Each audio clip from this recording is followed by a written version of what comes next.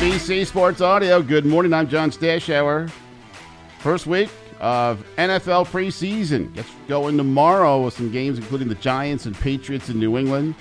The quarterback duel continues at Carolina. Which of the guys drafted right at the top of the 2018 draft is going to be the Panthers' Week 1 starter? Will it be the recently acquired Baker Mayfield, who was the first overall pick in 2018, or Sam Darnold, who was drafted third overall by the Jets, played with the Panthers last year, and now hoping to beat out Mayfield? For us, we understand the situation. It's quarterback competition, and at the end of the day, we both want to be the starter, and we're just going to both put ourselves in a good position to try to be that guy for the team. Meanwhile, the owners meeting in Minnesota, they approved the ownership change in Denver to Rob Walton and his family. All it took was $4.65 billion. And then his introductory presser, he mispronounced Commissioner Roger Goodell's name.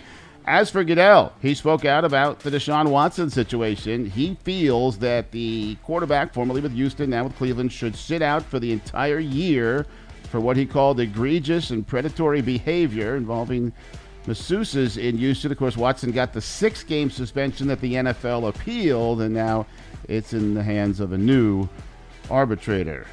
Sean McVay cashes in, coached the Rams to the Super Bowl, got a new contract in L.A.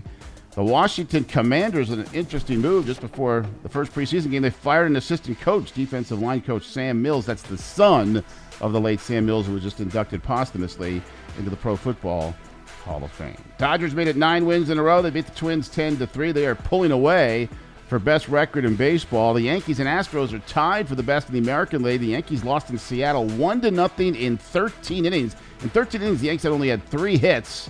Had some bad base running in the extra innings, and the Mariners finally ended a 4-hour marathon that had still been scoreless. The Yankees are tied with Houston for best record in the American League.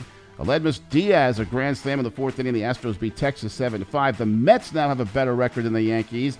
They made it 14 of the last 16. They beat Cincinnati 6-2, 7 games ahead of Atlanta. NBC Sports Audio.